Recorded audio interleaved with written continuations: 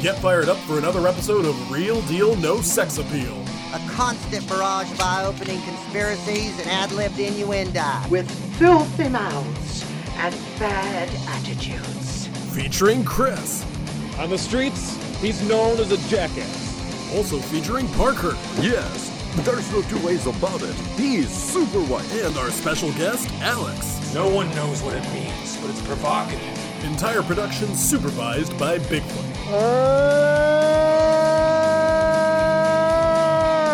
Now, let's join the boys for their latest episode.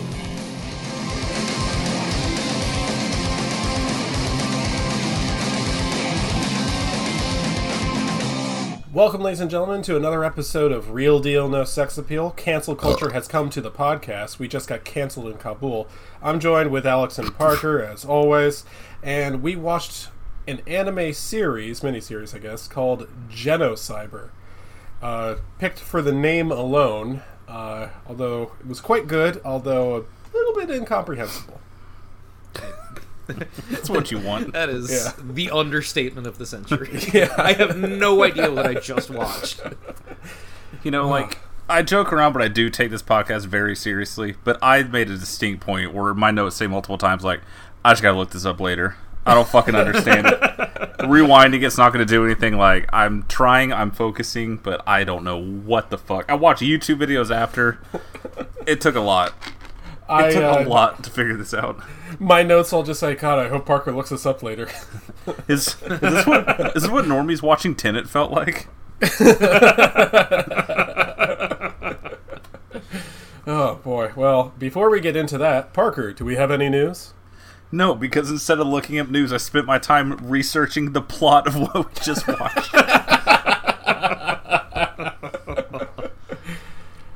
Well, okay. In that case, we can get right into our jerks of the week.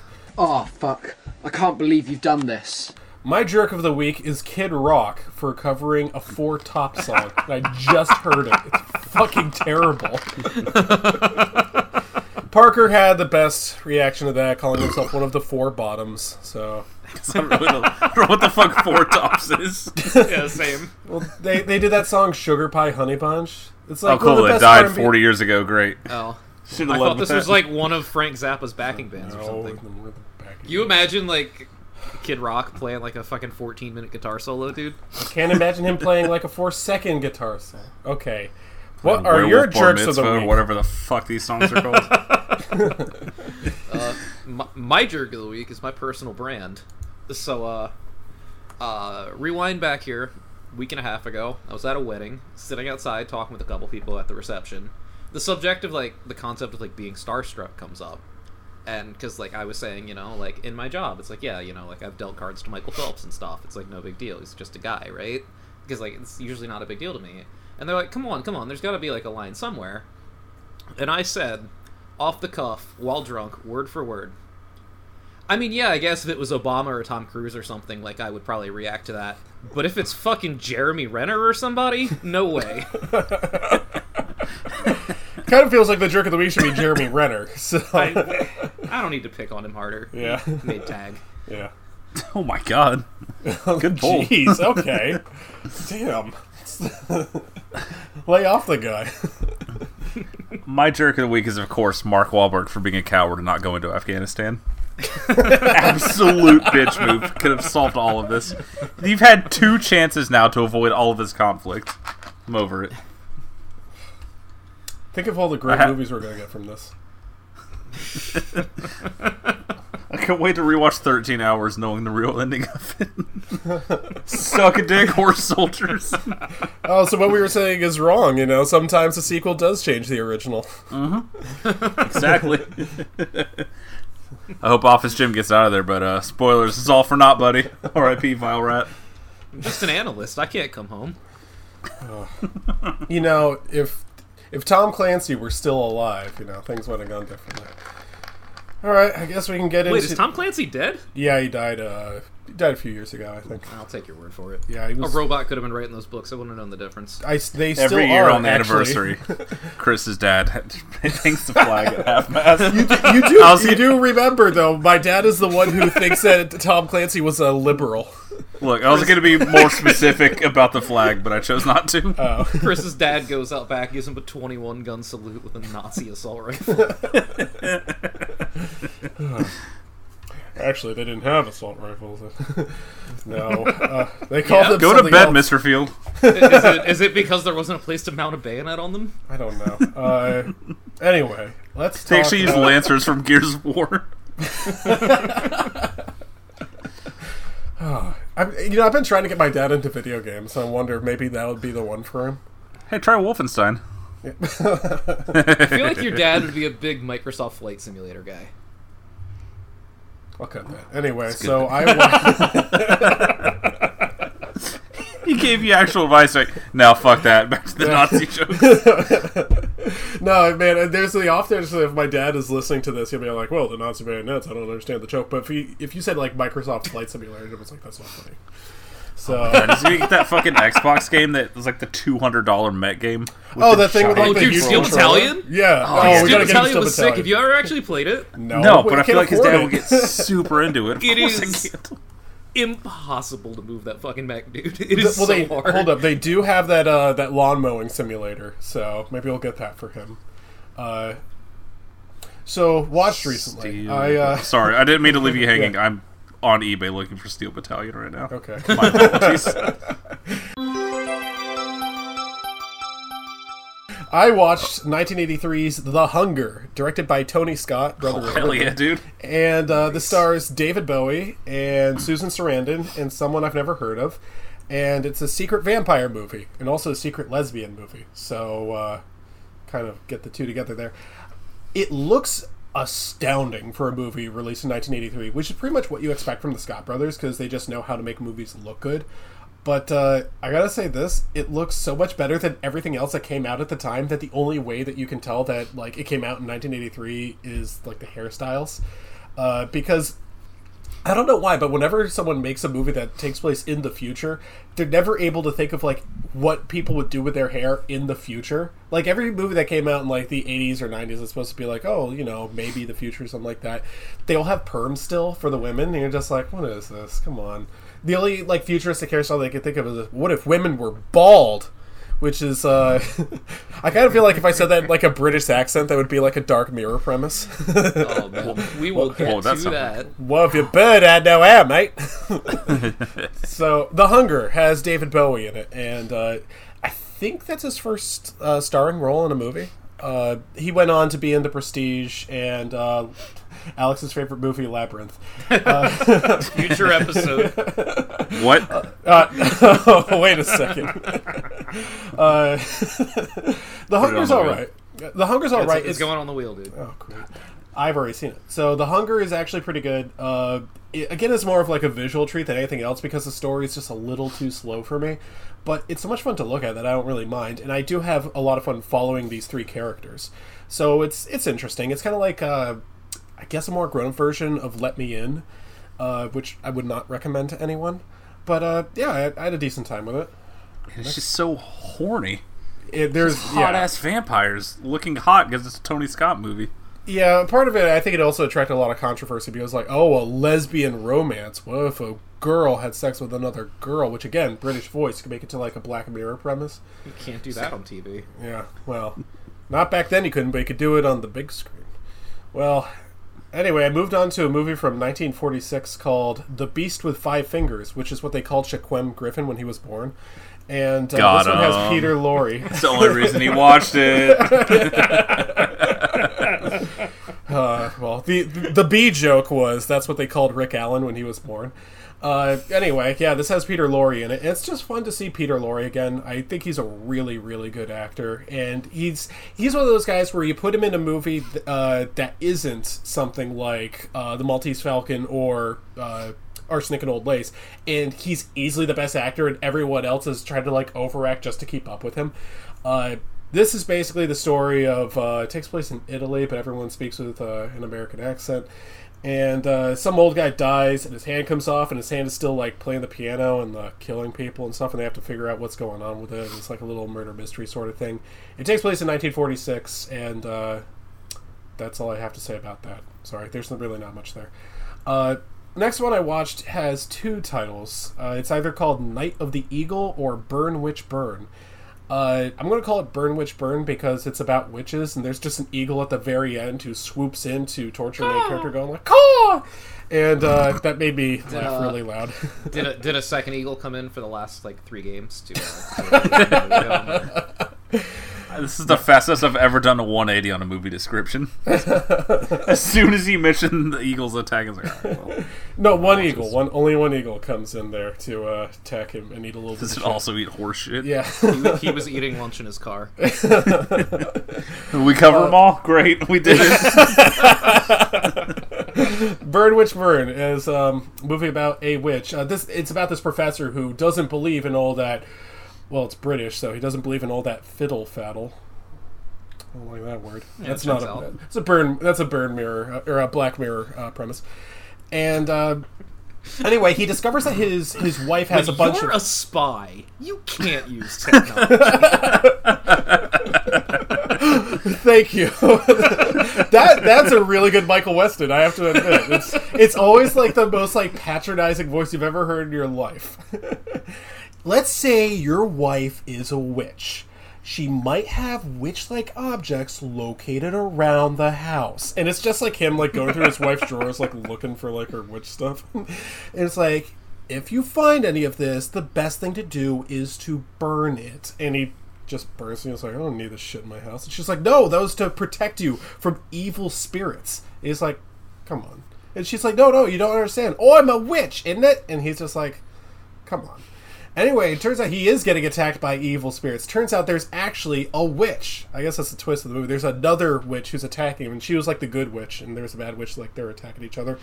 I don't know why I'm doing this with my hands, like, make them kiss. I thought that was like the eagle hands. Yeah. Yeah, these are the talons. That's how Jalen Hurts throws, dude. Yeah. Oh, haven't you heard? He's good. Many people are saying. Yes. This one beat writer who has apparently been a liar in the past is saying, Burn Witch Burn. My uncle works for the Eagles. This is Jalen Hurts are really good.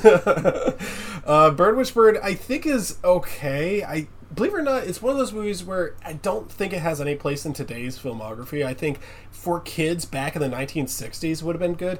It's one of those things I keep coming back to with the Hays Code and what you could and could not get away with in movies.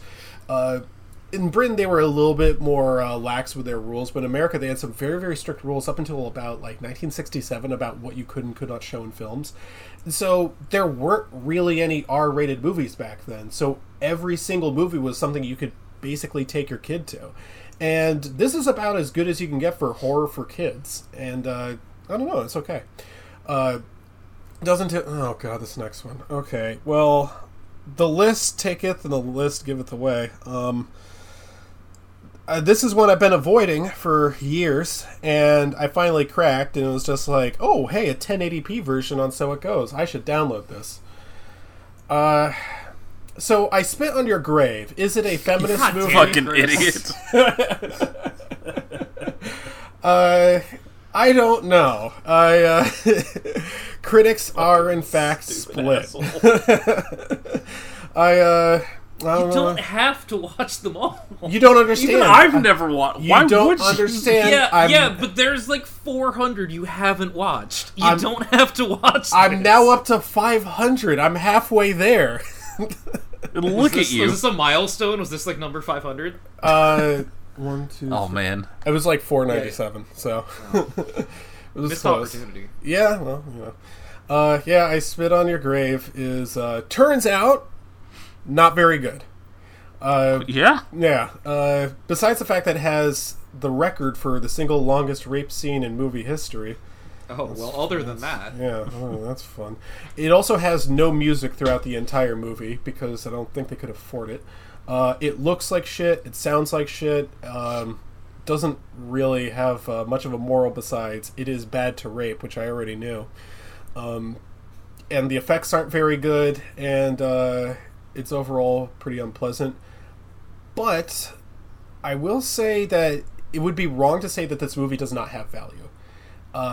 one of the things where it does have value is the way it portrays the rapists in the movie. It portrays them as normal people, and maybe that's because the movie was so poor they couldn't afford Rick Rape or like any of the other like greasy people that. I knew that would get one of you. Every time. They could think about like the rapists that you typically see in movies. You think rapist in a movie, it's like usually like a really obese guy or some like really like oily guy. He's like licking his lips. He's got like, you know, pimples all over his face. It's some really gross, disgusting guy. And there's part of a reason why movies do that. It's an artistic way to represent that rape is a disgusting act done by disgusting people. In this, it's a lot more realistic. Rape can be done by any guy that you meet, and that's what makes it so much more frightening. And I think that's a good idea. And again, it may not have been a conscious decision. It may have just been like, look, this is all we have to work for. These are the only 4 people who showed up to the rape movie. But it does work in its favor. I have to admit, I was happy to see the woman get her revenge. It was like, fuck these guys. They really, really suck. I'm glad that they are dead. Although her revenge takes too long for all of them, it really drags out. This movie should not be an hour and 43 minutes. What? Yeah, I know. So, yeah, Parker, look forward to you watching this. No. The other thing about it is that, like, a lot of people have called it misogynist, and I don't know if I can sign on with that, because there was a notable anecdote about this one feminist leader in the UK who was protesting the movie. Then she actually sat down and watched it. She was like, oh, never mind, this actually is a feminist movie. I don't know if I'd go so far as to call it feminist either, but it's not really misogynist, because it's definitely very pro-woman, and the director of it actually based off one of his life experiences. He was walking home from work one day, and he came across a woman who had just been gang raped in the woods, and he brought her to the police, but the police were just terrible. They were questioning her way too much, refused to drive her to the hospital, so the director actually ended up driving her there. He defends his own work. The lead actress defends her work. She even appeared in one of the later sequels. I wish that word didn't have an S at the end of it. And put it on the wheel. Yeah, no. Okay. Thank you. And Only takes 2. luckily, this is the only I Spit on Your Grave that's actually on the list. So For now. Yeah, for now. Yeah, who knows? Maybe the later Might as well ones get a will head stick start, man. Much like Yeah, the change Constitution, everything. it's a living document. Right, yeah. I Spit on Your Grave. Actually, I remember I told Parker about this, and you were just like, yeah, you know, the dark thing about this is you realize it's not even in the bottom 10 movies you've seen from the list. It's real rough, man. Yeah, I don't know. Maybe part of it is the fact that I've been so desensitized from what I've watched, and that's a real possibility. But it also just looks too bad to get mad at. You're just like, oh, it's not even looking realistic. It just looks kind of shitty. Speaking of rape movies, I watched the end. What? Dude, I had a really bad week. I didn't Sounds pick. like I actually didn't know that this one would have rape going. This is called The Entity, and it came out in 19. You should have asked me beforehand, buddy. Yeah, I told you, actually, 1982, The Entity. I'm telling Parker about this. I'm watching it, right? And this woman walks into her house after a day at typist school, because that's how you get money. And she lies down in bed, and suddenly the scariest movie soundtrack I've ever heard kicks in. The bed just starts shaking, and her clothes are like ripping, and she's screaming and yelping, and she's unable to move. I'm like, what the fuck is going on? It's this like percussive beat, this choom, choom, choom, choom. You're just like, what the fuck? That was terrifying. And I texted Parker, I'm like, geez, I'm only like 12 minutes in, but The Entity's like really good. Parker's like, oh yeah, isn't that the one where a woman gets ganked? I'm like, Then she says later on, it's like, yes, I was repeatedly ganked. And she's telling this to her friends, but she's like, yeah, but there was no one there. It was like maybe it was an invisible person or just a presence or something. Anyway, they're trying to figure out what's going on. A lot of this movie, I think, may have been like about gaslighting, you know, because no one's believing her. They're saying it might be hysterics or something, or maybe she's making it up, or maybe it's past trauma coming to the forefront. No, turns out there really is an entity there, and it's repeatedly sexually abusing her, which is a little awkward to see over and over again. I think this is where I start to get a little bit more towards the misogyny in movies sort of thing, because, like, look, there's a woman in a horror movie. What's the worst thing that could happen to her besides killing her, and then we don't have a movie anymore? Well, let's just rape her because we can do that. And that, I don't know, it just kind of it kind of bothers me that that's like, this is what we do to women in movies. This is the scary thing that we do. I don't know. I just think we could A, be more creative than that, and B, be a little bit more respectful than that. But otherwise, I gotta admit, the effects are pretty good in The Entity. It's not quite as good as Poltergeist, but it's worth your time if you're really careful going in there. The next one, getting away from rape movies for a bit. I watched I watched a Wes Craven movie called The Serpent and the Rainbow, and I actually really like this one. This is one where Bill Pullman goes to Haiti, actually filming in the Dominican Republic, because turns out Haiti had a bit of a political crisis at the time, to get a special toxin called tetrodotoxin, which is a real thing. It's actually just used as an anesthetic that you can combine with, like, I don't know, frog liver and the mud of the outback or something, and you can make zombie serum, and you can bring people back from the dead. And he wants to use it for good. Now, I will say about this movie is it can be a little hard to follow because there are so many, like, oh, I'm suddenly in a nightmare sequence, and you get a lot of shots of Bill Pullman waking up from bed like, ah! And you're like, oh, yeah, another nightmare. There are also a lot of shots of him, like, just wandering into a building, and suddenly he gets accosted by Haiti government officials and getting threatened and thrown back out on the street, and he just never seems to stop. They go to town on his dick and balls. They really do. They fucking put it... Yeah. So, he gets his revenge, though. Oh, boy.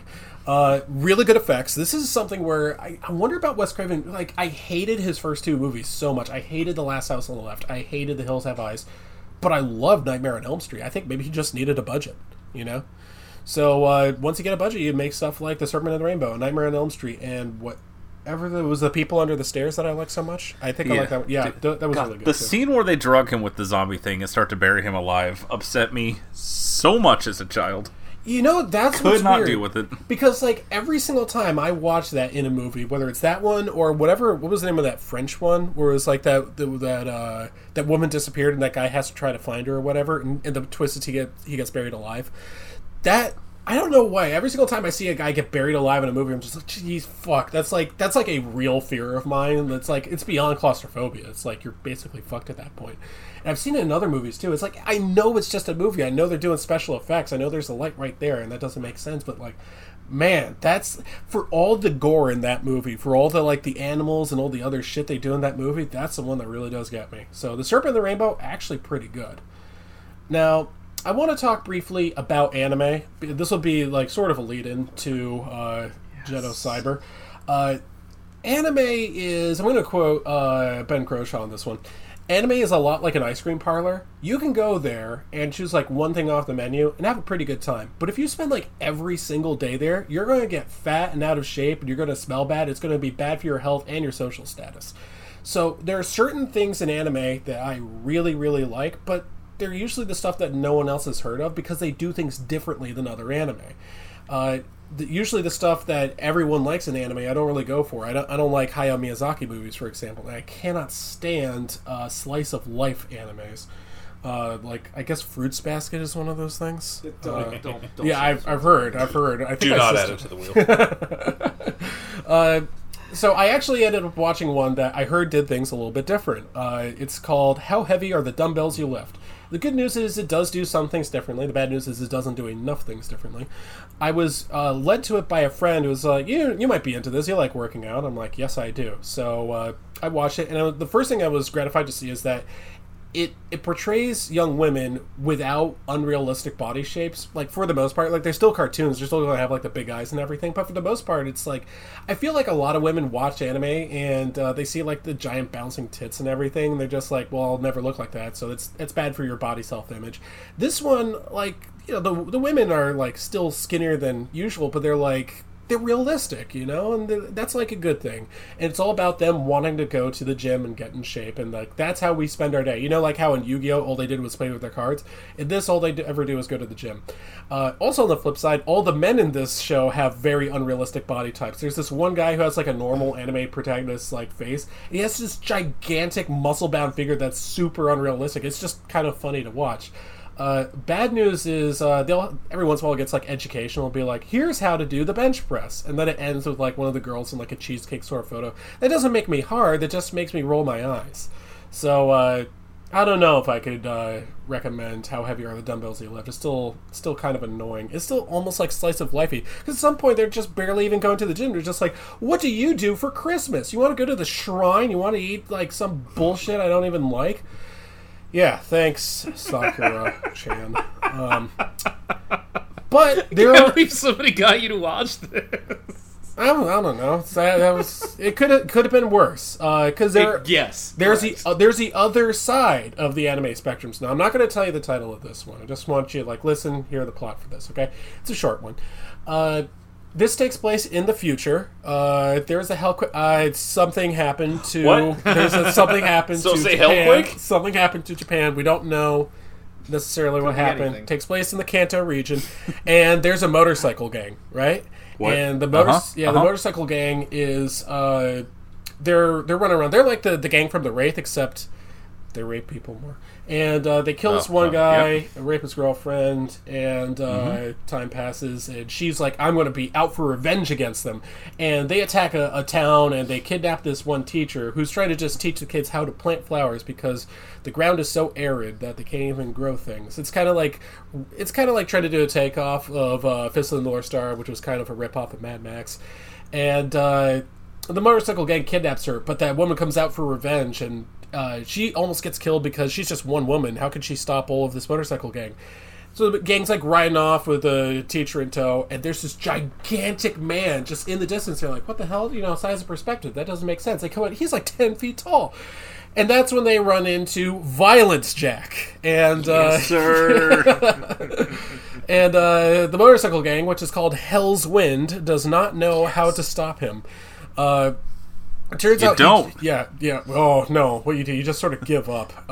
They try multiple times to kill him. They try to ride their bikes up into the air on a ramp and just land on him, and he catches the bikes and throws them away, and they explode and their heads chop off. There's this one guy. He's like the leader of the motorcycle gang. They always look stoic, even though there's a 10-foot badass in front of him, and he's got his lackey next to him. Right? He takes a hand grenade, pulls out the pin, puts it in his lackey's lap, and his lackey goes, ah, ah, ah. It just drives right into Violence Jack, and it explodes, and Violence Jack is still okay, because you can't kill him. And then they're like, okay, here's an idea, everyone pull out your Tommy guns, and let's just shoot him a lot. And they do that, and he explodes with blood, and is still okay. And they ride off into the distance, and he's just sort of catatonic for most of the episode. And they bandage him up like a mummy, and he says in Japanese to the woman who's looking for revenge, "Hey, you'll never defeat them alone. Take me with you." And she's like, "You can't actually move." He's like, "I'll be fine by the time I get there. My superhuman regenerating power." And he goes there, and boy, he does some things to their skulls that was probably not intended. This is perhaps the most violent of the Violent Jack series. A lot of people are talking about how violent Genocyber is. Dude, you haven't seen anything until you've seen Violence Jack. Oh yeah, also there's a character named Joker. And the next movie that I watched was... Before this episode, I was wondering why they didn't call him Regular Jack. But now you know. Oh man, well, the next movie that I watched is I decided to go to the Alamo because they're doing more classic movies. And this one, I was looking for someone to go with, but everyone's on vacation or everyone's, working on a Monday or something. So the seventh person that I asked went with me. And that's how I took Gabby to see The Dark Crystal. Now, you guys may remember the incident that Gabby had when she watched Cats. She got extremely drunk and was screaming at the screen, desperately wanting to see Idris Elba's genitals. And just yelling things. And she was like, "It's a rowdy showing. We can do this." So as we're walking into The Dark Crystal, she's like, "Is this a rowdy showing?" And I was like, "No, God, please no." Of all the movies to do that to, The Dark Crystal is probably the worst one to do that to. And she actually ended up liking it for a puppet movie with no human beings and no Elmo. She did have a good time. The first thing I want to say is Brian Froud did some extremely good work. Everyone knows Jim Henson did most of the work on here, and Frank Oz, and all the puppets look really, really good, except for the main character, who's a little too bland for me. The Skeksis look amazing. These are the grossest puppets I've ever seen in my life. I had a really, really good time with it, but we can't get over... Parker, you've seen... I think you both have seen The Dark Crystal, right? Yeah. It's been a long Yeah, time. it's been a while. Yeah, there's this one. Well, I would recommend watching both the movie and then watch the Netflix series Dark Crystal: Age of Resistance, which I think came out after Trump was elected, so that's where the title comes from. Believe it or not, the TV show is really fucking good. I actually love the TV show more than most shows I've seen on Netflix. So that's just. well. I know this is not a very high bar to clear, but I will say that there's this one character in there who. What is he called? I think it's called Chamberlain or whatever. This disgusting, like, vulture-like creature. And the entire time... This is great if you have a girlfriend. You guys have girlfriends, right? Technically. What? So, like, you can, Allegedly. like, watch this with them, and for the rest of the night, just go... to them, and just, like, see how long it takes before they want to slit your throat. Gabby actually... A day in my life, dude. It's so... Because that's what he does the entire fucking movie. Just go... And boy, you can have an entire evening with that. You've talked me into this. Yeah, Parker, like, we've talked about how many times you'll watch a movie and then you're just doing that voice throughout your apartment for the rest of the night. So bad, dude. You'll be doing this one too. But actually, Gabby picked up on a different one. At one point, the Skeksis is trying to, deceive the main character by going, "Please let me come with you, please, please, please." And she's just like, "Oh my god, I've met so many guys like that." Please. Just a crumb. That's all I ask of you. So she said she was going to go home and do that to David. So that'll be fun. One more horror movie before I get to the penultimate movie here. I watched a Thai movie. It's called Shudder, and I actually really like this one. Parker, have you seen Shudder from 2004? I've seen the shitty American remake. Oh, don't watch that. 3 relationships ago. Oh, yeah. That's what we meant. Was not worth that evening. Yeah. I'll tell you that right now. Watch the Thai version. I thought the Thai version was really well done. There are a lot of really creative camera angles. So here's what Shudder's about. This guy is a photographer, and he takes pictures of stuff because that's what photographers do. I don't know why I said that. And he's driving with his girlfriend, and they accidentally hit. You're a photographer. I thought I invented that bit. I'm so glad someone else picked up. That's what Michael Weston talks about. Okay, so yeah, he's driving along, and they accidentally hit a woman and with their car. And they're like, "Oh God, what's going on? Quick, hit and run! My secret technique!" And they run away from the scene of the crime. And later on, the guy's like complaining of neck pains and stuff like that. That comes back. That's interesting. And in his photos, when they develop, there's like this like white smudge on it. He's like, "What is this? A cum stain or something like that?" You look closer, it's like there's a human face in there. And the movie does a really good job to be like, dude, so many people have shown these pictures like, "Oh, there's a spirit of my grandfather in the background of this photo." It's like, no, it's double exposed. It's like his face just showed up there because you suck at taking photos. There's one jump scare that really fucking got me, where the face just like turns to look at you really quick, accompanied by a dun, which I gotta tell you, fucking works. I think it's all about the camera angles in this one. They found a really creative way to shoot it. There are a lot of special effects where I don't know how they did it, and there is a twist that involves rape. Dude, I did I'm not running know. out of fingers. I can't count all these. I know. Look, not my fucking idea. I was like, wow, this is really good. Oh my god, a twist. Oh. So I don't know if that was in the shitty American remake, Parker. I don't remember Kristen Bell being on the business end of a graping, but you know, it is what it is, man. She did not get ganked. Okay, well, I'm sure that was a soft PG-13. Well, let's be honest. Despite the ganking in this movie, I would still recommend Shudder. It's an actual good movie. It's very, very well done. It's well worth your time. The final one, and I hope I don't go too long about this. It's a movie I've already seen, a movie I've already talked about on this podcast, but they were showing the original Superman at the Alamo. I'm like, "Hey, Beatrice, let's go see it." So my sister comes along with me. She's talking like, "Well, the original Friday the 13th." Shut up! They're starting the movie. So she's never seen it, and she doesn't. She's like, "I've never seen any." British. She's a woman, so she must be. She tells me she's never seen any film version of Superman. I'm like, "Oh, so you haven't seen the Henry Cavill one?" And she did have an aside. She's like, "Yeah, my Japanese coworker just finished his military service. I told him I'm going to go see a Superman movie, and he's like, 'Oh, the ones with Henry Cavill, I would suck his toes.'" And she's like, "Who has been teaching you English?" Present.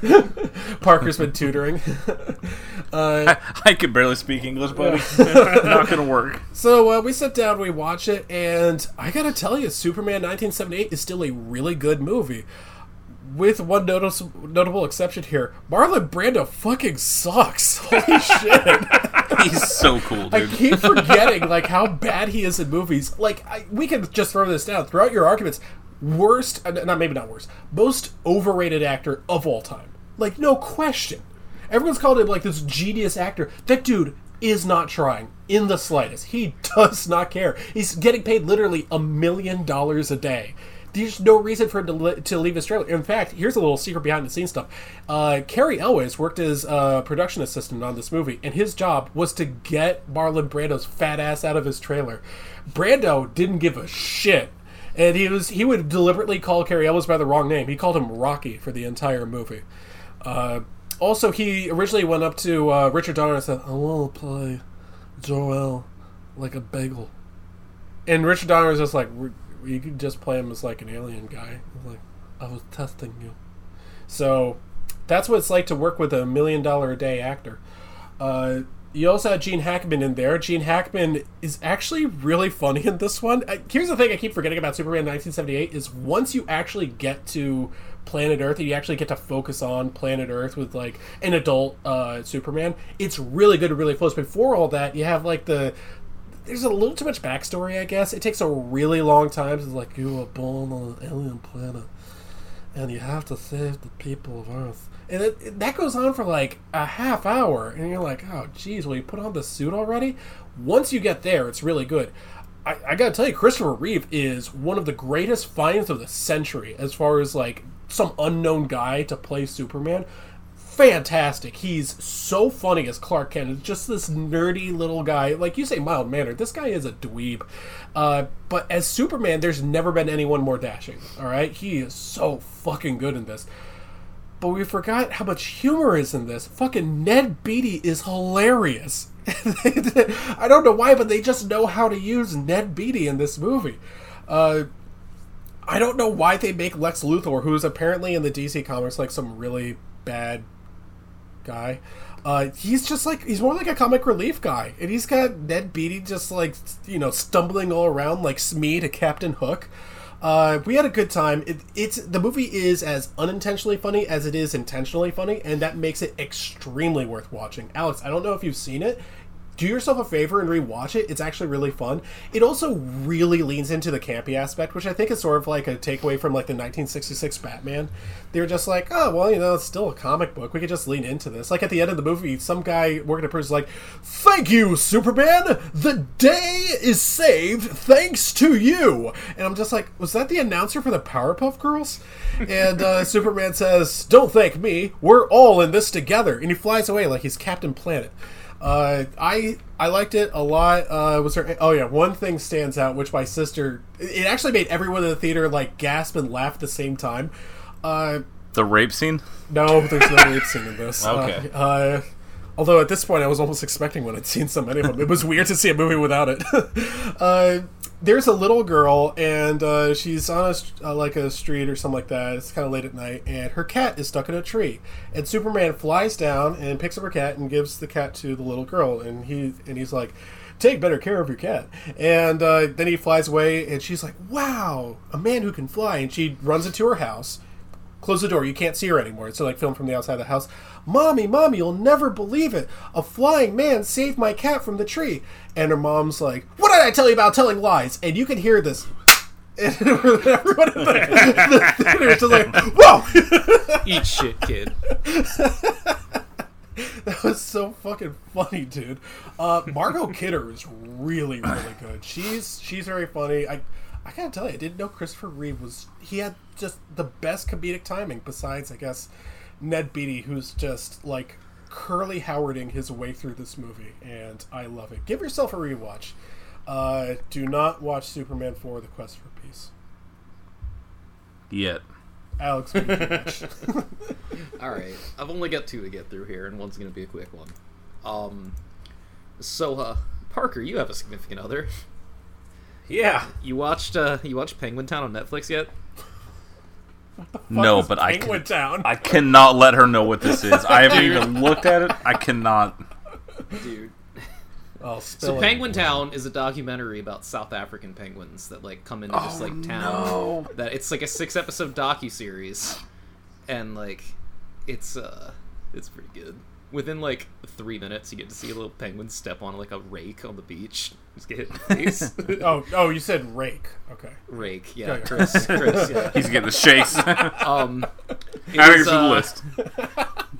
for some reason, narrated by Patton Oswalt. Oh, Which, human penguin. Sure. So here's the thing though, like you guys have seen documentaries before, you know, like when you have like just a regular ass dude doing a documentary and there's like jokes in the script and they don't know how to tell them. Yeah. So nice to have somebody that actually has comedic timing telling jokes while like penguins are falling down and shit. Like it's not better- overbearing. It's better than the fucking the bear movie that Ryan Reynolds narrated. I was about to say that would be the one. Yeah. Yeah, substantially better than that. But it is adorable. It is fun for the whole family. There are like because you know like the ladies, they're here for the penguins being cute, and the fellas, we're here for the seagull trying to eat a golf ball, which is really good. He talked me into it. I'm in. It's like Sounds like it's a like Jackass six sketch. it's like 6 23-minute episodes or something. Like, Oh, yeah, you can knock that out really easily. easily. Evening. Yeah. Like, thank Shorter you. than Just send her a link to it right now. Yeah. She's gonna barrel through it before we're done talking. I don't know. Oh, But yes, extremely adorable. Now for the other thing I watched this week. Now, listeners, as you heard from Chris's segment, not a lot of self-care was practiced by our friend this week, and I am sad to report that I've also not been practicing self-care. You know, it's you know, times are really rough for some people, and you know we go to dark places, and so anyway, I watched Jungle Cruise. Oh no! what? Oh no! Why? What? Gotta argument see the did you latest Rock lose? movie, guys. I got home from work on Saturday night, and somebody had just texted me like, "Dude, I just watched Jungle Cruise. It's really, really bad." And I was like, "Well, okay. I hate everything this movie stands for. Why not? Because you know, you guys know how I feel about The Rock. You guys know how I feel about kids movies that are over 2 hours. So maybe it'll somehow. be like a double negative. It'll be good. Yeah, maybe you know it'll all balance out, or maybe I'll just get to do my favorite thing in life and hate." So I'm gonna start off with the good about this movie first, and then I will get into the bad. You know, both sides. You know, gotta be equitable on this podcast. So The Rock was born to be in kids movies. That should be literally everything he does.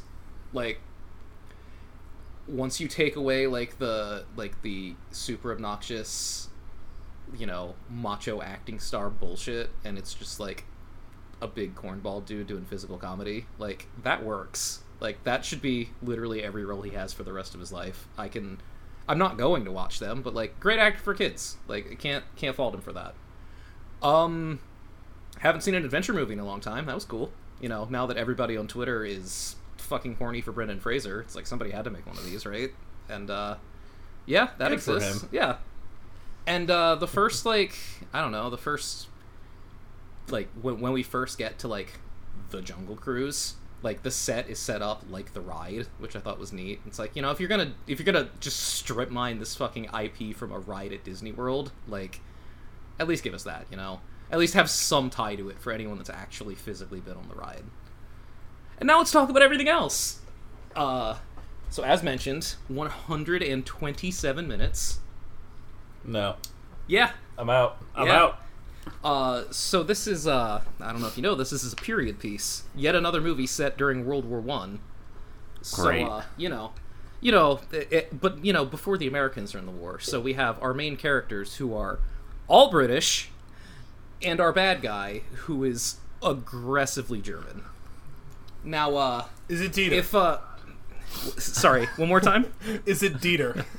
Now, if on the German racism scale of 1 to 10, Dieter the Safecracker is a 10, this guy is like an 8.5. His name is Prince Joachim. He has a giant handlebar mustache. Yes. Does he bring a U-boat up and down the Amazon River? You tell me, buddy.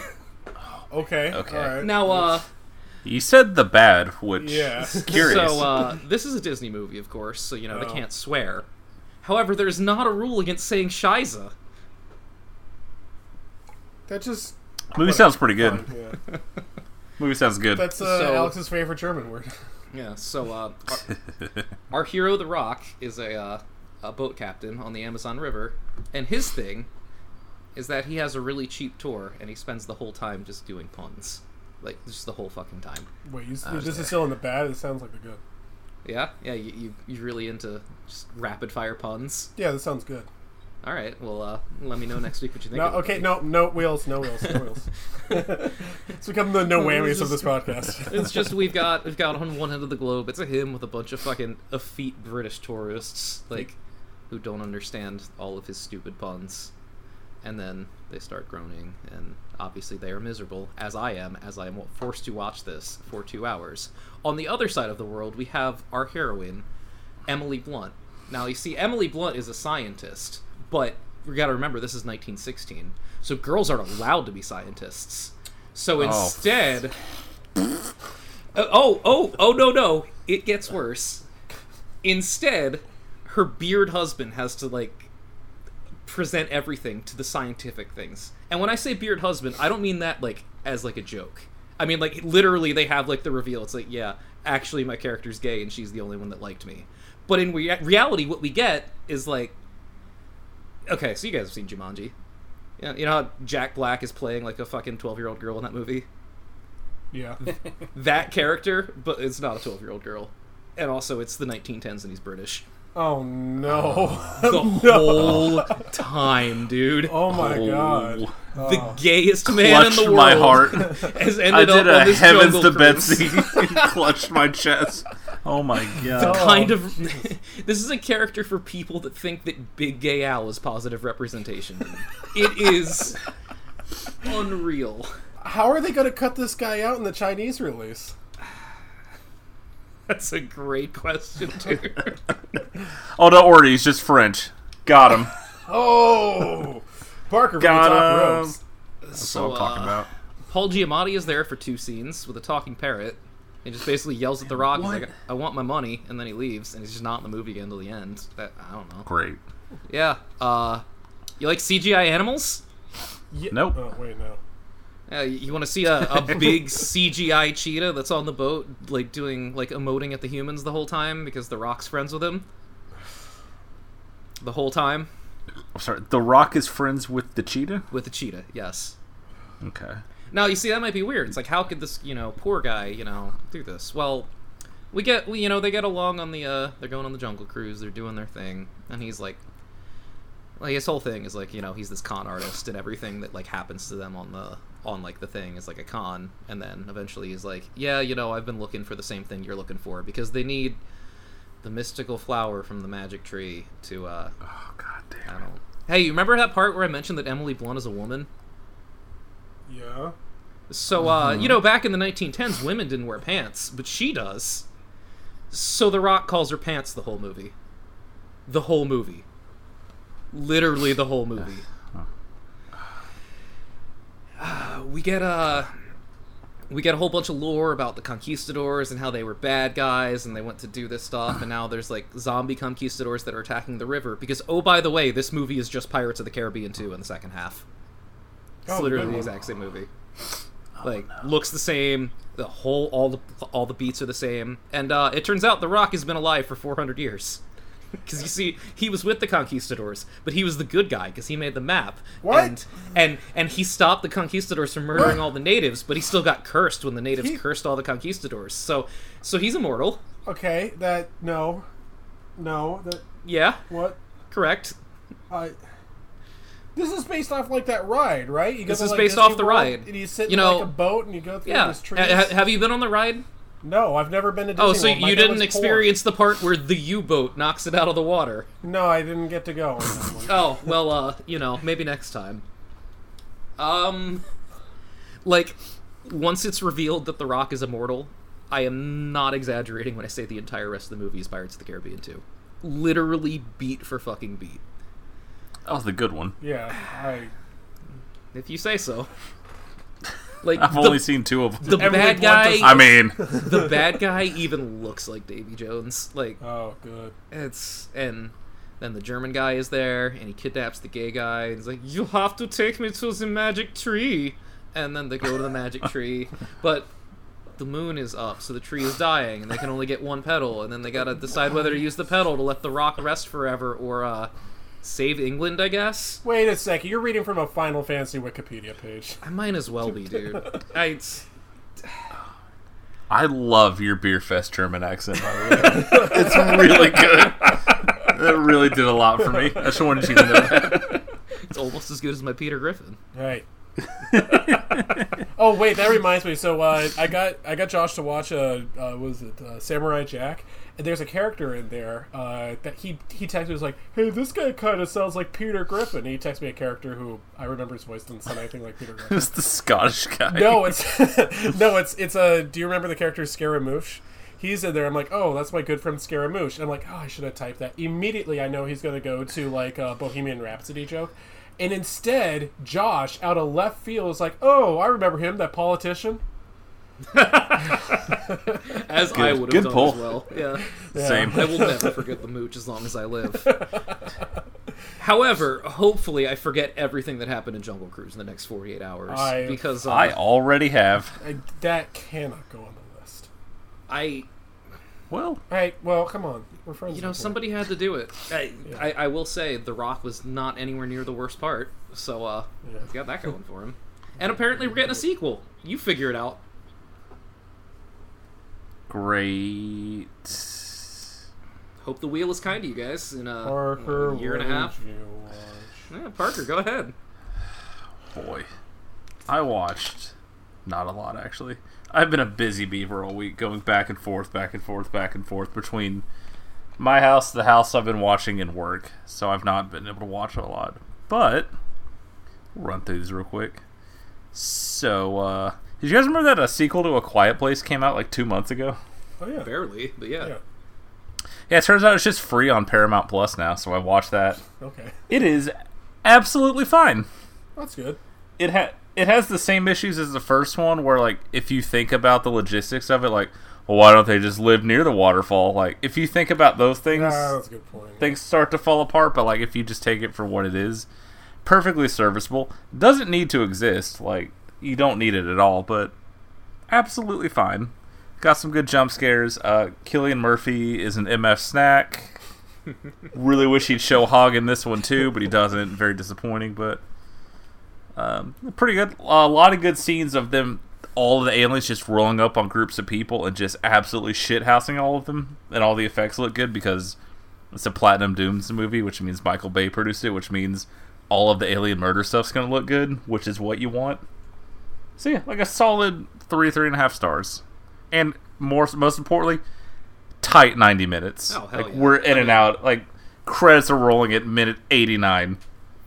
Like, it almost feels unfinished, like there's things that need to be fleshed out, but I'm not making that trade. We are in and out, you're done. You got some good tension going on. Absolutely solid. I have the same issue with this I have the first one of, like, obviously I don't have a kid, so, like, I don't feel that feeling of, like, we have to push on, we have to make a new society, we have to survive. Like, I would just be dead day one. Correct. Happily. Mm-hmm. I don't see a need to build a future to protect our kids. I would just get murdered because I'm like, hey, babe, Venom 2 got pushed back, and I'm just decapitated, and that's the end of my bloodline, and that's fine. So, there's a new I'm sure people with... like, I don't connect with any post-apocalyptic movie I watch, I'm like, yeah, I'm just putting a gun in my mouth immediately. Yeah. So, you know, I don't connect as well as some other people do, but for what it is, which is exactly what the first one was, absolutely fine. So, Assault on Precinct 13 is really good, huh? Yeah. I watched it for the first time a couple years ago. I was like, yeah, it's pretty solid, but it's, you know, it's not great. And I don't know what it is about this watching, but just letting it wash over me, knowing what the movie was, It moved up real high. That movie's really fucking good. Yeah, it's really impressive, especially when you consider that it was basically John Carpenter's first movie. Yeah, we're not counting Dark Star. Yeah, come on. Like, he barely does. Yeah. I love everything about. I love it's just pitch fucking black in the dead of night in the middle of nowhere. Everyone's got silencers. Oh my god, I love that they're basically just zombies. I love everything about it. This movie's so fucking good. Mm-hmm. My only regret is I didn't have time to watch the remake, because I'm sure it is brutal. That sounds like a content assignment. That actually should go on the wheel. Because I watched it through Amazon because I was at my friend's house. I didn't have my fucking Blu-ray with me, and when I see next to it the remake with Ethan Hawke and Lawrence Fishburne, oh man, if your boy had time, that would have been a good night. That could be a future episode. Who knows? It might be. So I watched a documentary from a couple years back called Jodorowsky's Dune. Here's the thing about this: I've never seen a Jodorowsky movie. I've never read Dune. I would give anything to watch this movie. I could watch 5 hours of them talking about this. Call him Jodorowsky. Movie seems like it. No, I have not seen. I will not. Jodorowsky's Dune. Look. Either. I listened to him speak broken English that entire time. I'm going to say his name exactly how he said it. Go fuck yourself. I think I've seen like bits and pieces of the documentary, but never like the full thing, so I probably should sit down and see it. Did you ever see the David Lynch Dune? Okay, he's right there. Hold up. No, so here's the thing. Actually, it's really just the David Lynch Dune. Although Villeneuve is coming out with his version. I'm one of those few people who's just like, well, the David Lynch version isn't really that bad. There's like some stuff that doesn't work, but like I've seen worse movies. I've seen way worse movies. David Lynch Dune is like, I don't know, I think it's kind of worth watching. But apparently Jodorowsky's Dune is like actually like a really interesting. It never got made. It's kind of like the Smile by the Beach Boys of movies. So I'll try to look up. I'll try to look up that. I'll try to look up that documentary. Believe it or not, they played the trailer at the Alamo, and it's coming out the day before my dad's birthday. And Dune's one of his favorite books, so I might take him to see it. I wonder what he's going to say about Timothée Chalamet. Damn, I can't believe I'm gonna have to sit through every showing just waiting for you and your dad to show up. Oh my god! But, here's the thing, though. I believe it comes out the same day as Jackass Forever. And I'm really hoping that Happy birthday to your dad. I know. I'm really hoping that like Jackass kills at the box office. I hope it tops Dune. It's tough, but I think it's really in play here. Look, my favorite. None of his movies make money. That's absolutely in play. Yeah. My favorite thing is being able to watch, a good movie in a theater. But my actual favorite thing is a bunch of sweaty nerds online getting mad because the movie's not good enough and up to their standards. So it really gets win-win with Dune. Oh, there's something else coming out that day. I don't remember what it was. Something I actually kind of wanted to watch too. I don't think it's Top Gun. When is Top Gun?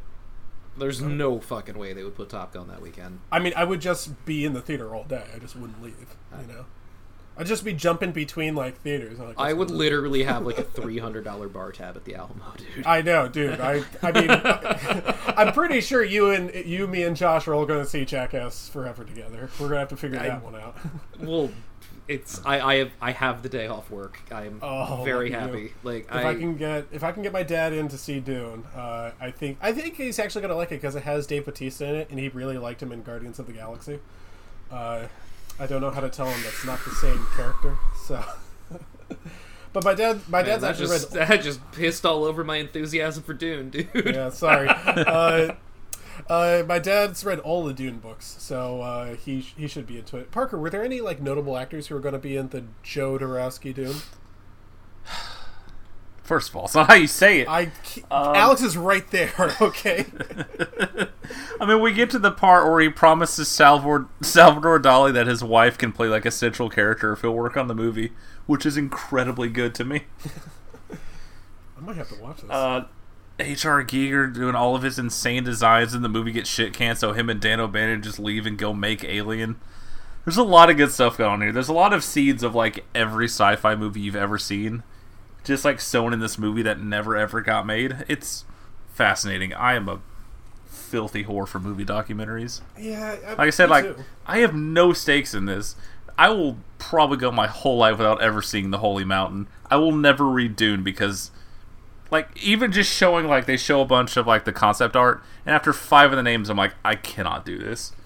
I do not know what any of this is. I will never remember this. Dune is but I would give anything to see this movie. Dune is a surprisingly kind of tough read. Like, there's a lot of, like, terminology. They have a glossary in the back, and that's never a good sign in a book. No, but absolutely not. Here's the thing that it always makes me apprehensive about not only Dune fandom, but also the idea of a Dune movie. Dune is the all-time best-selling science fiction book, right? It just kind of feels to me like there's a little too much like, oh, it's popular, thus we need a movie on it. No one ever said it was good, though. And, like, the book is fine. I've read it once before, and I'll probably reread it again, like, a week before the movie comes out, just to refresh, like, who these characters are and stuff. But I had a lot of problems with the book, especially the protagonist, who I just thought was kind of a jerk. I compared him to Artemis Fowl. Jesus Christ, a lot of people. I had summer reading in Montgomery County, and a lot of other people read that. I didn't have a lot of choices, dude. I remember Artemis Fowl was pretty short. I'm like, I can get to this in a week. And the other one is a lot of people comparing to like Ender from Ender's Game, which I haven't read. I do have it somewhere though. I'll like get around to that eventually. It's just like one of those things where it's like, oh, this is great for those science fiction fans who are like, they really like the idea of a teenage boy who overcomes the authority figures and saves the world single-handedly and everyone worships at his feet, which is literally every single science fiction fan. I don't know. Again, it just focuses too much on like, this book is popular, thus we need to make a movie about it. And like, it's definitely filmable. You could definitely do a good job with it. And I hope this new version is good. I'm not going into Dune hoping it's bad. I just hope it's not as popular as Jackass Forever. Correct. There are some wars that are worth winning here. Okay. So, in 9th grade, we were supposed to read Dune, and that's when I realized, like, oh my god, I'm a nerd. I'm a big fucking dweeb. But that's when I learned that there's levels to it. Because after the first time I read Gom Jabbar and Kwisatz Haderach, I'm like, yeah, I'll watch the movie, guys. I'm fucking out. Like, I can't do this. But to answer an earlier question, this movie is also going to feature Orson Welles, David Carradine, and of course Mick Jagger. There was a lot going on. Every planet was going to have a different band doing their theme. Pink Floyd was going to do one of the planet themes. There's a movie would literally never, ever get made. I don't know what this man was thinking. Shave my head. Pink Floyd in this movie. But I would give anything to watch it. Speaking of documentaries, imagine my soy face when I opened Netflix and saw like, hey, do you want to watch like an hour-long documentary about Malice in the Palace? Oh, hell like, yeah. Yeah, dude. I sure do. Now, on one hand, you don't learn that much that you don't already know. But on the other hand, watching everyone involved relive it is incredibly good and worth the price of admission alone. Because, it's fun to catch up with Ron Artest and see how our man's doing. Turns out he's still fucking crazy, as it turns out. Yeah, I did like. I did like reading up about it. I saw that you liked it. I'm like, I don't know if I'll watch it, but I'll read up on the Wikipedia. Turns out he was lying down on the score table to calm down, which he had been told to do multiple times. If you're about to have a tantrum, lie down on the floor. The JFK Zapruder film slow down footage of the beer bottle coming flying out of the stands in the perfect arc and nailing him in the head it's one of the greatest throws I've ever seen in my life. It's amazing. I did like how apparently it was like he attacked the wrong person. He attacked the person who didn't He throw sure did. And then they played a TV interview with the guy that actually threw it. Like, don't you feel bad that like he went after the wrong guy? Like, nah, I'm just happy he didn't get to me. It does seem as though history is repeating itself at that Rams game with that one woman who threw that drink and made that one guy try to do like the Ric Flair chop to like 3 different people in a row. Wasn't it Bill Burr who had the best bit about the Malice in the Palace thing? Hey, come on up here. Well, they came up there. Let's go up here. Get the fuck out of here. I think it's like 70 minutes at most. Like, it's a real quick watch. And again, like, it doesn't tell you that much you don't already know. But it's got a lot of HD footage from that happening. A lot of HD footage that wasn't getting released in 2004. Pretty good stuff. Quick watch. I just like watching all the players relive it and they just get furious that their careers were ruined because of this stupid bullshit. As we always say on the show, David Stern is an absolute bitch. Fuck that dude. Correct. And so we continued on the sports documentary train and watched like half of The Last Dance. Oh, hell yeah, dude. Oh, hey. It's real good. I helped produce. It's incredibly one-sided. Like, there's no getting away from that. But also, I do not care. Yeah. It is so good. I am having a fantastic time. I don't think she's watched a basketball game in her life, and she's just locked in. It's so fucking good. Yeah, that's the thing. It's like, it's nice to see this sort of like peeled back behind the curtain sort of thing. Which, even if that dynasty run had taken place in the time of social media, we still wouldn't have heard a lot of these stories.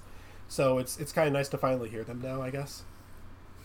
And she's a couple years younger than me, so watching her in real time just learn about what 90s Dennis Rodman was in all of pop culture. Really good. Man. Really pure and beautiful. Watching her learn about this dude. Because there's so much learning and explaining. Like, yeah, so anyways, he went to North Korea and almost brought like a treaty. Dennis Rodman is one of the craziest life stories of all time. He is so cool.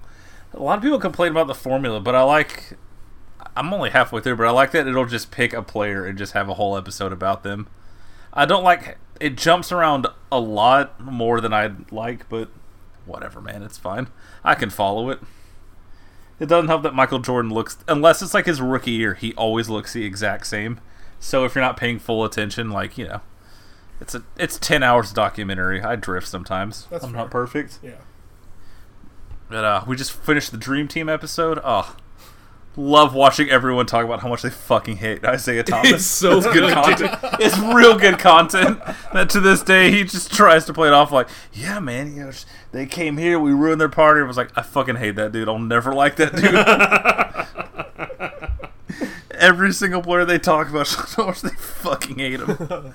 It is real good content. The final movie, my friends, I finally watched Universal Soldier: Day of Reckoning. Oh, here we go. One of the fucking coolest movies I've ever seen. When did this come out? 2012, I think. Oh. Alright. Let me just sell you guys on this. Alright, so movie starts, POV, first person stuff, right? Dad's getting woken up by his daughter. His daughter's saying there's monsters in the house. Dad goes to investigate, goes to the bathroom to wake himself up, splashes some water on his face. Looks in the mirror. You realize you're watching Scott Adkins. Scott Adkins goes to the kitchen. 3 dudes in ski masks. They just beat the fucking dog shit out of him with crowbars. The main guy takes off his ski mask. It's bald Jean-Claude Van Damme murders his wife and daughter. Yes. Oh my god, here we go. That is the cold open of the movie. The rest of this movie is him waking up with amnesia, of course, trying to piece together who he is, getting in fights with other Universal soldiers, including one at a sporting goods store, like a top 10 movie fight I've seen in the last couple years. A lot of gruesome, brutal murders. Dolph Lundgren hanging out at a freaky sex club, bunch of knife fights, super violent. There's a giant, like, one-shot scene that's like 10 minutes long of fucking Scott Adkins just murdering soldiers in this underground compound. It is so fucking good, dude. It is... more people should see it. I should have seen it like a decade ago. I failed myself 100 stars. I don't want to ruin anything else. I almost made this the episode this week. That might have been a better idea. It was so close. I almost pivoted. It is... oh my god, it's so good. I want to talk about it forever. But also, it's like boring plot and then insane fight and then like plot details I don't want to actually ruin. But yeah, anyone listening should absolutely watch Day of Reckoning. Let's try to talk about Genocyber. Now, first thing that comes to mind is the title. The title is just an all-timer. There was one time where I was watching something on my hard drive that came out, I think it was one of the anime movies actually from that list, and it was something that came out like right before Genocyber did, so that thing ended and it just started off immediately. It begins in English with, "This is Project Genocyber." I'm like, what? And I was like, I knew this would be a future episode. I just didn't know it wouldn't just necessarily be a good idea. So the basic idea of Genocyber is, and I'm just making this stuff up here, so if I'm wrong, go ahead and correct me. I don't give a shit. Is they're trying to create a new life form by destroying the universe and recreating it again, and involves like psychic powers and like cyborgs and stuff. And mind shadows. There are mind shadows. I know about the mind shadows, yeah. There's mind shadows in here. I don't know. That eternal destruction and recreation of the universe means this could take a while. So, luckily they condense a lot of this into just 5 episodes. Chris, I have a wonderful piece of context to bring to the table here. Please tell me. So, a friend of mine in another Discord who goes by the name But the Shitman Fart. They're a big fan of Genocyber, and at one point they reached out to the one Westerner that was involved in the production of this OVA. And let me tell you the genesis of this. I'll quote this directly. Basically what happened with Genocyber was Koichi Ohara and company got handed an IP that nobody cared about in a relatively meager budget. From here, they took that money, ran off to Thailand, and made all 5 episodes in one long, drug-fueled, insane creative binge while over there, fully expecting it to not actually sell and basically just using the anime as an excuse for a hedonistic vacation. Then Manga Entertainment saw what they came up with and went, oh hell yeah, we'll take the first 3. These last 2 are kind of shit, but the first 3 episodes rule. It actually came out in the West before Japan because they licensed it before any Japanese companies were even remotely interested. That makes a lot of sense as to what we watched. Yeah. I was almost going to say, we could just do this on the first 3 episodes, say ignore the last 2, but then I watched the 5th one and heard that bad voice acting. So, look, I strongly recommend part 1. Yeah. It's diminishing returns after. There's still some good stuff, but like part 1's a tight 45 minutes, makes no goddamn sense. The last 10 minutes are almost indescribable, which is a real problem for not. Yeah, I think all of this is fucking indescribable. I mean, like, yeah, there's some cyborg little girl, right? And they do that a lot. And she has other friends, and she's able to like peel an orange with her mind. Anyway, she runs away from her little friend. I have to admit, like, I saw her little friend. The first thing I thought was, oh, he's going to talk like Speedy Gonzalez, but he doesn't. Which is unfortunate because I was really hoping that he would. Yeah, can you imagine if we got like an on delay when he got grabbed by his little dick and balls and thrown across the room? Yeah, we don't get that, unfortunately. We do get a lot of gore in this. There's quite an amount of. Some guy gets killed and his head fucking splatters. Which guy? I think it was the first one. He's trying to, I think, rape the girl with the blonde hair. What's her name? Doesn't matter. She's instead Correct. no rape in this one. So I was just like, oh, that's such a relief. It was a light at the end of your tongue. Yeah, I know. See, there's a positive to this one. Anyway, no one gets raped yet. And attempted really is like the tamest the Japan gets. Like, yeah, exactly. Yeah, I mean, honestly, it's like, oh, thank to be God expected. he failed. Like, now we can get on with our lives. Attempted for Japan, it's just like, oh, that's lighthearted comedy. Slice of life. It's like when a band that's been around for 50 years plays their biggest hit first. Like, all right, now that that's out of the way, we can get to the other stuff, you guys. With you.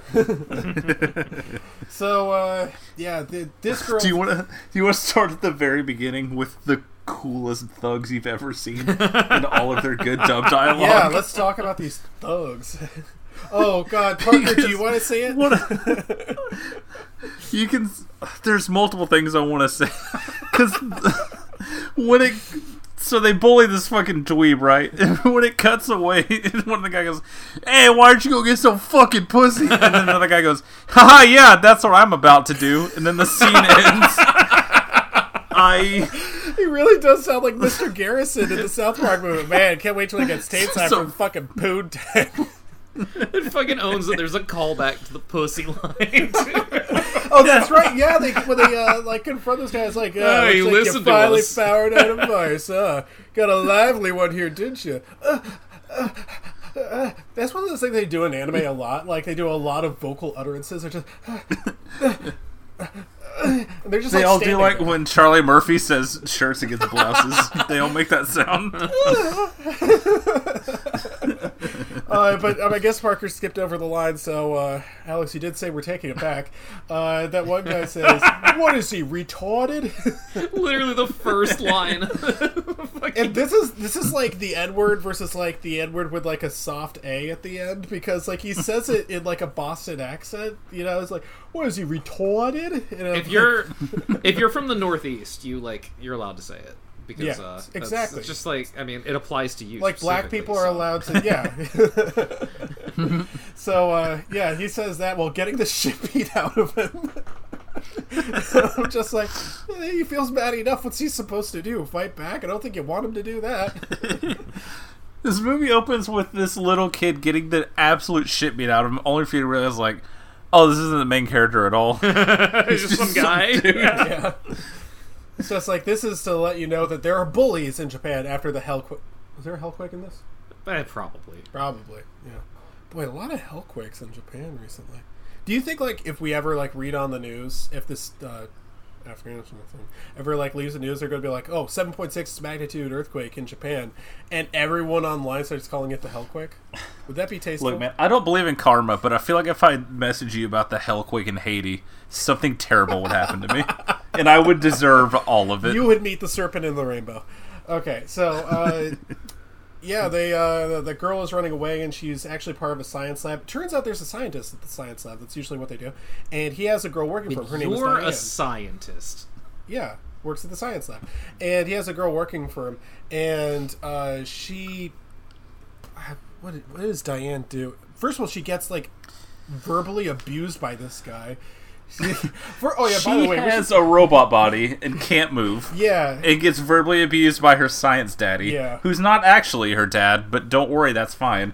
Her sister is the small feral child that keeps running around and meeting the bullied boy. Yeah, also, yeah. This came up... I did research. Yeah, good for you. This came up before Evangelion, so, yeah. I just want you to know that the two, like, central creators of this worked on Gunbuster and also Angel Cop and MD Geist, which, to remind everyone, MD, of course, stands for Most Dangerous. That movie's so fucking good, dude. Maybe the guys who made this just knew what they were doing, you know? Should have watched that instead of this. Like, this plays of, like, hey, I bet, because all that, like, violent shit was starting to get big over here, and it feels like they were like, hey, I bet these dumb American piggies will eat this up. And I did. I ate my slop for 2.5 hours. It's like my favorite thing to do. That guy's head, just like, he paints the inside of that subway with his brains. I still don't understand who those people were on that subway train, why that mattered. I got nothing. Oh, you don't know why there were 3 cyborgs that just showed up like, I guess we'll also kill them. Oh, yeah. Well, okay, so they apprehend the girl with the blonde hair, and she makes that one fat cyborg guy see bugs in his brain, which at one point I think they... rips his brain out. I think at one point they changed the animation style so they just show like a bug eating like some fruit salad, and it's like, that's his brains. And the cut to just random practical effects is super good. Yeah, I love it. You know, this is a weird comparison, but I think I'm onto something here. It reminds me of Courage the Cowardly Dog. And remember... Absolutely. Yeah, remember when they showed Ramses? It's like he's a different animation style. Like, suddenly that's scary because it's not what you're expecting, you know? Same thing with that episode with Schwick. Just Schwick, not Bushwick. But they cut to, like, that girl playing the violin. She turns around and her face is claymation. You don't expect that. And it's like, oh, that's actually kind of neat. Same thing over here. It's like, wow, that's actually really cool. So I was very happy with that. It looked really... Anyway, I didn't know that guy was a cyborg until his like, fingers turned into, like, blades. He started ripping out his own brain. He just had a giant buzzsaw in his hand. Yeah, and it's like, well, I'm not even, like, scared or anything. I'm just kind of perplexed. Curious, though. I want to see what happens next. If only. So, the science company's in Hong Kong, right? And they're trying to make the perfect... war organism thing. There's a new world order. There's a lot going on. It's fine. So also there's a detective investigating the corporation, and also 3 cyborgs that are all trying to kill the feral girl that escaped. So the random goons who called the random boy retarded meet up with the boy and his new friend, the girl. And of course they try and rape her. They take his pants down and get real Italian with him. It's very unfortunate. And right as things about to go bad, the robot sister realizes, oh, my sister's in trouble. Just launches a robot, which I thought was going to be a giant mech. Turns out it's just a people-sized robot. Flies in, finds them, and punches the dude so hard his head is just gone. Punches his head into nothing. I know, I was going to say, like, oh, his head exploded, but we use that word way too much, especially in relation to heads, which says a little something about this podcast. His head does not explode. It's just, like, it's not even, like, red mist, you know? It's just jelly. I didn't know that, like, someone could punch that hard. He almost gets turned into a door. Like, within 10 seconds, a child is groped, a woman is almost raped, and then a robot punches a man so hard his head just... It's a different consistency entirely. It turns purely liquid. Yeah. And then cyborg assassins show up. Oh, yeah. It makes no fucking sense whatsoever. So that girl who's in the people-sized robot, she has to confront her sister, the blonde-haired girl, the feral girl's Vajra. And I thought Vajra is like one of those things from like it's like one of those like Hindu necklaces or something that you wear to ward off evil spirits or something. I don't fucking know. You are correct. It's something like that. Anyway. Fucking knew it. Anyway, it is a Buddhist symbol, but close enough. Oh. Yeah, that's the same thing. So, it's also what Hal Goldmember says father, which I thought was really inappropriate. That's the one we're keeping. I just ruined the episode. That's the one we're doing. So I just want to talk about the end of this episode, which is the longest one. It's 45 minutes, and it's really the best one. It ends with just a text slate that says, and then Big Hong Kong exploded and we never heard from him again. It's so fucking convoluted. It's like a 10-minute long nightmare fight. I don't know what else to describe. The cyborgs turn into their true forms, which are just, hey man, check this shit out. It's these absolute robot fleshy nightmares, clearly made by someone who has not slept in 3 days. Them being on a drug binge makes so much sense, because there's no way any of them have slept. They've created an absolute nightmare. They also don't really care about they fight. It's absolutely not. Why would they? It's indecisive. Was there even a script, or was it just a page that said gross shit happens? I think I can't tell what's happening. One of them gets ripped in half at some point. Oh yeah, that part. I think this is probably storyboarded, but they left a lot of the squares blank and they just wrote in IOU. You know, they're just like, yeah, we're gonna fill it in later. There's some reason that they talk to each other. We can't figure it out.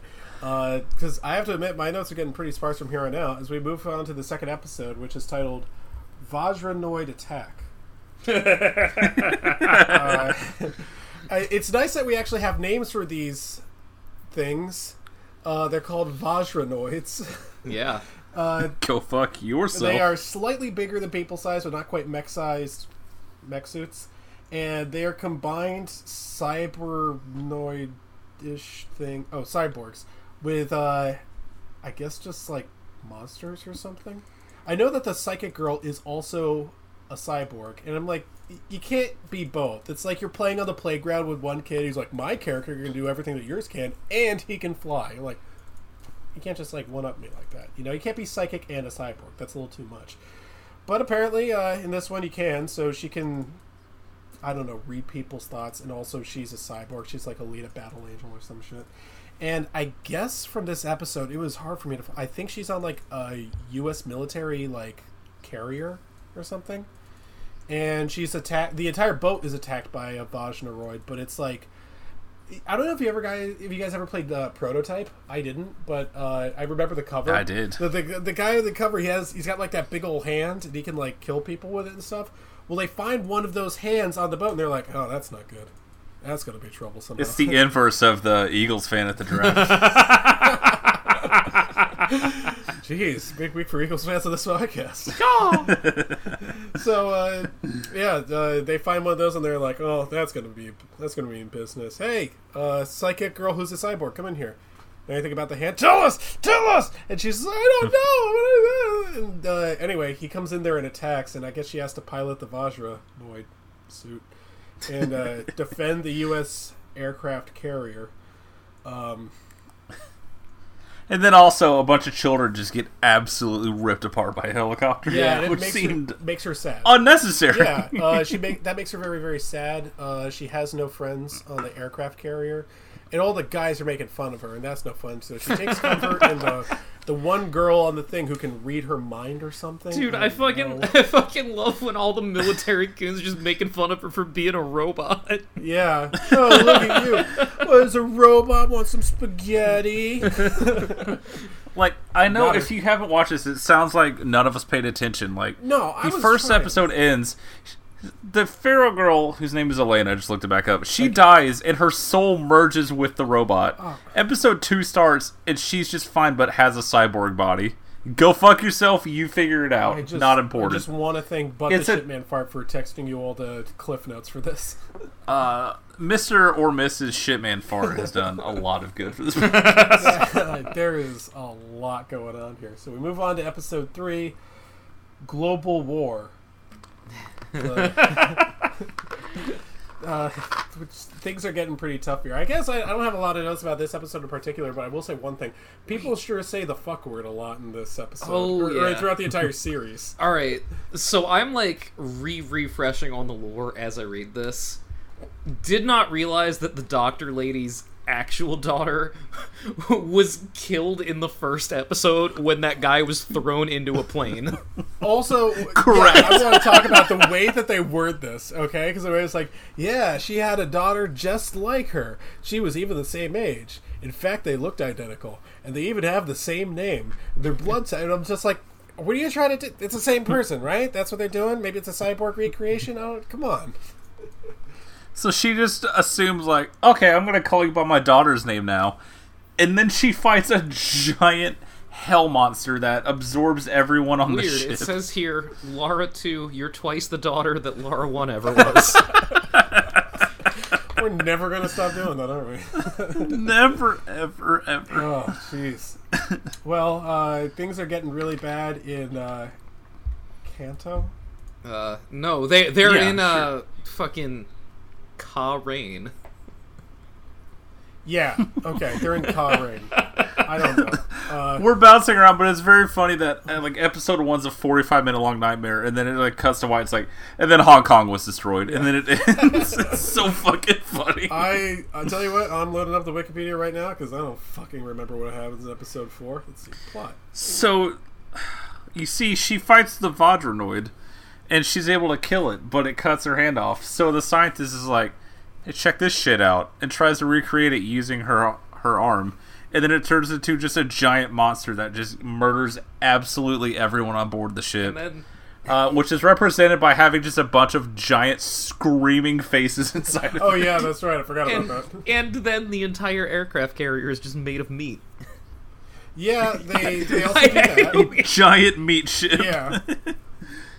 The midnight meat ship. It's like, you know the fucking boss in Jabu Jabu's belly when you kill it, it like explodes into like meat. The whole thing looks like that. Like, what a reference. Well, unfortunately, I try. Unfortunately, I'm glad that you picked something I would recognize. Thank you. Unfortunately, Kahrain also explodes just like Big Hong Kong and is never heard from again. Big Hong Kong. Genocyber flies away. Well, we get on to episode 4, Legend of the City of the Grand Arc, parts 1 and 2. And now we are deeper in the future. Episodes 4, yeah. 4 and 5, we jump like 300 years, and also they're dubbed by a different company. Yeah. And you can tell That's the thing. this was released like 5 years later. Like, it didn't even get released for another 5 years here. Mega Entertainment did the first 2 and like, you can fucking keep those. No one's gonna want that. See, dude, I'm watching this, right? And the whole time I'm like, oh, post-apocalyptic world. I am searching desperately for Violence Jack somewhere in the background. Dude, I'm telling you The right Genocyber is the Hellquake. Genocyber versus Violence Jack. I'm taking Violence Jack 8 days of the week, okay? It's not even fucking close. So, the young girl, Elaine, who talks like this, is in here, and she's... What is she? She's barely in this fucking movie. Or fucking episode, I guess. Instead... Yeah, she just stops existing Yeah. for the rest of the They're series. just like, oh, you could do something else. Instead, it was a brief opening scene, extremely elderly leader of the Kuryu group. Was this really popular enough to warrant a 4th and 5th episode? I have my doubts. I mean, they just made them all at once. Did they? Well, how did... You do enough drugs. You're just like, yeah, someone else could do these 4th and 5th ones. You figure it out. They just made them all, and the dubbing company came in and was like, we'll buy the first 3.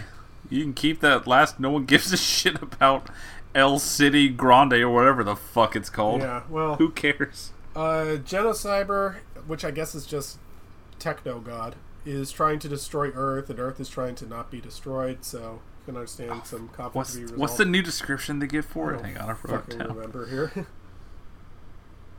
Give me a hot second yeah, here. He's trying to kill the leader of the Guryu group or something like that. Guryu group sounds like one of those fucking like plants you buy in the market you don't know how to put in a salad. The cyber monster from an imaginary world. This is the coolest description I've ever heard in my life. First of all, it's not from an imaginary... Well, I guess maybe it is, actually. I don't know. So, back in Arc de Grand City... we meet new characters. Oh, yeah. Go fuck yourself. We have the here's mayor. a couple of fucking Aladdin street rats. We have the guy who can throw knives, I guess. And the blind girl who can smell crime before it happens. Yeah, I forgot about her. Yeah, she's in this. You might be asking yourself, oh, is he going to throw knives later? No. Oh, no, he throws them once into a dead guy. She's the one who's like, oh, I can see a person's form floating in my mind. I'm like, so you can use your imagination? Because that's just what Daredevil does when it's raining. Put it on the wheel. No. I fucking hate that movie so much, dude. Movie fucking blows. Not a future episode. So you see in Arc de Grand City, check this out, guys. We got some really biting social commentary. Mm-hmm. The upper class live in luxury, while the lower class toils away. Dude, I played a video game like that. Yeah, me too. I'll cut that. So, Ryu throws knives. I'm not going to cut that. It was a funny joke. Ryu throws knives blindfolded, and I think he fucks the blind girl.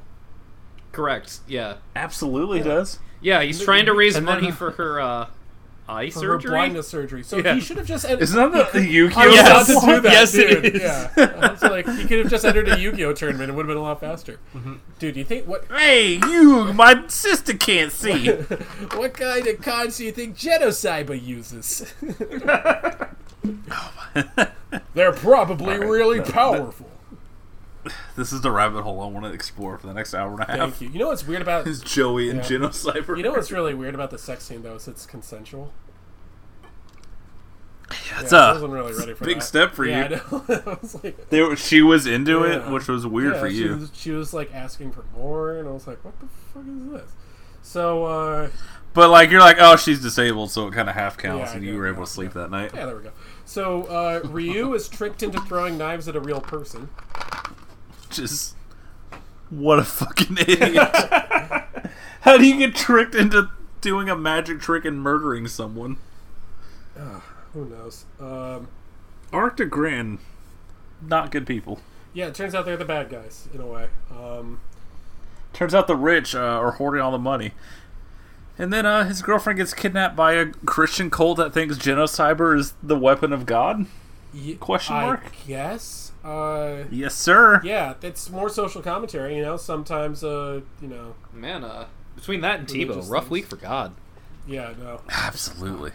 I gotta say, at no point in any of these episodes did I ever know what was going to happen next. Correct. And there's something to be said for that. Yeah. Well, even when it did happen, I still wasn't sure what had happened. So. I was never at any point ahead of the series whatsoever. Unfortunately... And then had to go back afterwards to parse through it all. Yeah, well, Ryu gets apprehended by the cops, who interrogate him and beat him so senselessly he's now brain dead, so joined the club. They just beat him almost to death. I'm thinking about all the interrogations. Thanks for the new character. Angel Cop, dude. Oh my god. Anyway, it turns out that he knocked up Mel. Rough beat. Which she loudly announces to the Christian cult. Yeah. So anyways, the cops show up, murder the entire Christian group. Every single one of them. Yeah, in the church. And then in her death, she's like, oh my god, Elaine, Diane, please wake up. We have to get revenge. So Genocyber wakes up with all three of their souls. Which I don't... Murders everyone. Wait. Starts, like, shooting fire and shit. Is this the one that takes place during the parade? The parade held for Advertising Yes. Day? Uh-huh. Hell yeah, To which dude. Alex asked, I wonder if there are any good deals. Wait, Josh just joined the chat here. Josh just entered the chat. You know, they might not advertise this, Just- but if you just make a bunch of emails, they'll keep giving you free Chick-fil-A. Josh, you don't even like They show Genocyber as a secret menu. Thank you, Josh. Appreciate it. It's just mayo. just mayo. So Genocyber murders all of the bad guys, Okay. and then it's like, all right, resurrects Mel and Ryu, the characters we've known for 2 episodes. Like, all right, have fun raising your baby, and then just kamikaze flies headfirst into a space station, which was pretty good. Yeah. Then a giant explosion wipes out the bad guys. Mel can see now. Walks up to the corpse of the Genocyber. Hears a baby crying. Series over. Never been more confused in my entire life. Yeah. They have a plot synopsis on Wikipedia that actually, as I was reading, they were like, in an apparent dream sequence. And another phrase I liked there is like, for reasons that are unclear. This is Wikipedia. I saw something on Wikipedia that I've never seen before, and that was a disclaimer at the top of the plot section that said, this section's plot summary may be too long or excessively detailed. Please help improve it. Incorrect. It was a I need Spark Notes for this. Like, the first episode, which is a strong recommend to everyone, is 45 minutes. Everything else is like 25. And they all need to be twice as long because I'm so fucking confused. Well, here's the thing, though. Like, part of the reason that I ended up watching all of this is because the first episode was so much fun. Even if I didn't know what was going on, I was still enjoying myself, that I just watched the next few anyway. I wasn't going to, like, stop. I was just like, now what are they going to do? You know? And I don't know what they did, but something happened on screen. And There's something freeing about realizing you don't know what's happening and then realizing, like, oh, it doesn't matter. Yeah. It's fine. Eventually, she's going to turn to the robot again and punch someone's brain in half. It's fine. The other thing about this is you gotta watch the dub, okay? You watch the dub because if you're watching the sub, I mean, you're going to know even less about what's going on because you're just going to focus on reading. You're not going to focus on what's actually going on screen. This is really, like, my favorite sort of aesthetic for anime. This is a lot better than, like, How Heavy Are the Dumbbells That You Lift or... Let's check. It's better to just see this sort of thing with, like, a really shitty dub and, like, a whole bunch of sci-fi bullshit going on and people's heads getting turned into paint. It's just fun, you know? It's also nostalgic in a way. Like, I didn't watch anything this hardcore when I was a kid, but the aesthetic feels like this is something from the 90s, and in a good way. So I'm gratified that I got to see this. They sure don't make them like they used to. Yeah, they also probably shouldn't. But that's a different story. They probably have laws against making them like they used to. But, like, when I watch 3 episodes of Absolute Murder, and then I just see Cyber Monster from Imaginary World, like, I'm not gonna turn it off. I'm not gonna not hit play. See, episode 4 ends. I have no idea what's happening. I don't know what any of these characters are. But the last episode starts, and the voice yells at me, the final seal is now broken. And I'm like, yeah, we're finishing this. Yeah, like, I'm fucking in, dude. You think I'm not going to watch this? Anyway, love that the last 2 episodes have a different dub, but it is the worst dub I've ever heard. And that's the most monotone garbage shit possible. I have to admit, I almost understand why the dub is so bad, because I have a feeling it's like, oh, this is a dub of Japanese product, right? So you get, like, the actors in, like, a studio where they can watch, like, the playback monitor, and they try to, like, match up your voice with, like, the characters on screen, and B, his voice movements. These characters look so fucking bland that I can understand why they're just like, now you must defeat the Genocyber. It's like the character is just drawn in the most flat, boring way possible. I do the same voice. Also, it's kind of worth watching just to hear how bad the dub is. Like, it's actually kind of fun. Same thing with Demon City Shinjuku.